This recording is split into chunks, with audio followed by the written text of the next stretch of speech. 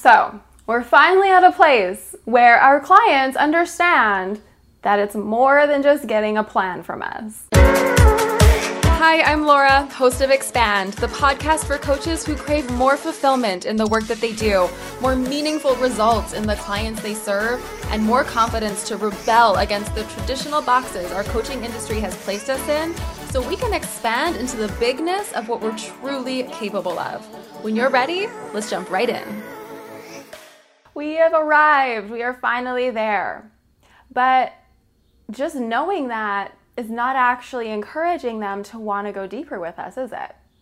If you've tried having deeper conversations with your clients, if you've tried exploring what it is that's triggering them and how we might be able to create change there, you've probably realized that we face a lot of resistance, that a lot of our clients kind of deflect or ignore the questions or will throw a bunch of emotional stuff at us, hoping that that will kind of like distract us, right? So it's important to understand that just because our clients are aware that they have stuff they need to work through internally doesn't mean they understand yet that that is just as important as physical change. You have to remember, our clients have been conditioned to believe that when they change their body, they change their life.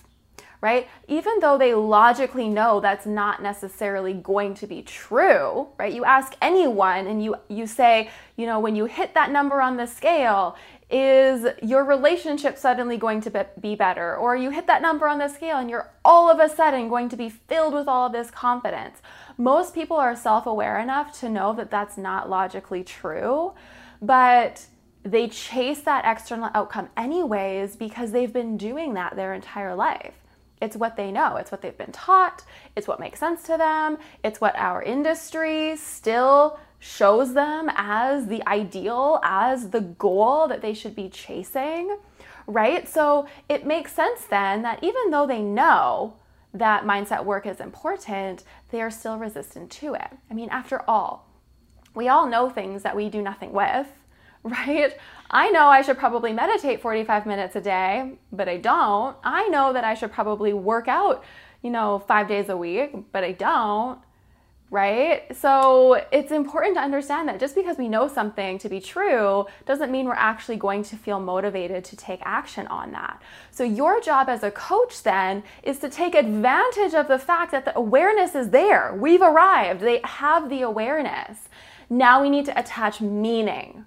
Okay, yes, you know that we need to work through these triggers, but it's not going to feel comfortable. It is going to require vulnerability. It is going to require conversations that make you want to run and hide under a blanket, right? But here's why we're going to do it anyway.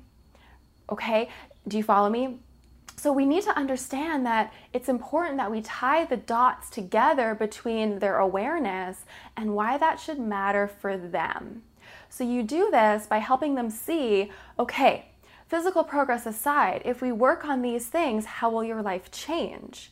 Not just your body, how will your life change? And if we work on these things, will your physical body change as well? How do we know that to be true?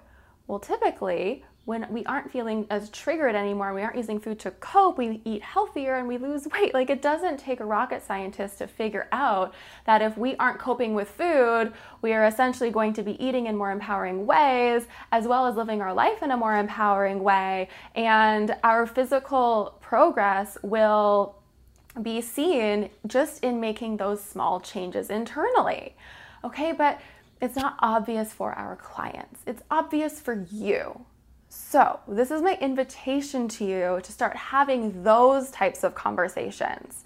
If your client knows they should be working on their mindset, if your client knows that they need to be addressing their triggers, if they know that they're stress eaters, if they know they're boredom eaters, if they know they lose control over the weekend, great, awareness is there. If they know that they eat because they feel a certain way, you're already one step in the right direction.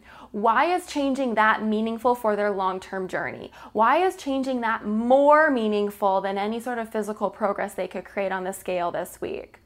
Let's connect those dots. And that's how you get buy-in, when you give them a piece of homework or a tool to use and they actually do it, right? If that meaning isn't there, it doesn't matter how many times you tell them it's important, they will never do anything you say because it doesn't make sense for them through their lens. Okay, so attach that meaning and let me know how it goes. I can't wait to hear back from you. I hope this was powerful for you to shift towards a deeper conversation around where they're at and where they really need to be ready to make those changes with you. I can't wait to hear how these conversations go and if you're able to really kind of catapult some of your clients in the right direction and get them to buy into the fact that they need to be doing this deeper work. Thank you so much for listening in. If you enjoyed what you heard and you want more, I'd love if you'd subscribe to my show wherever you get your podcasts. Good karma points for also leaving a review while you're at it. And lastly, if you're looking to dive even deeper, you'll find a ton of free workshops, mini trainings, and the details on my mentorship program, Trigger Mapping, over at laurapobrin.com. See you next time.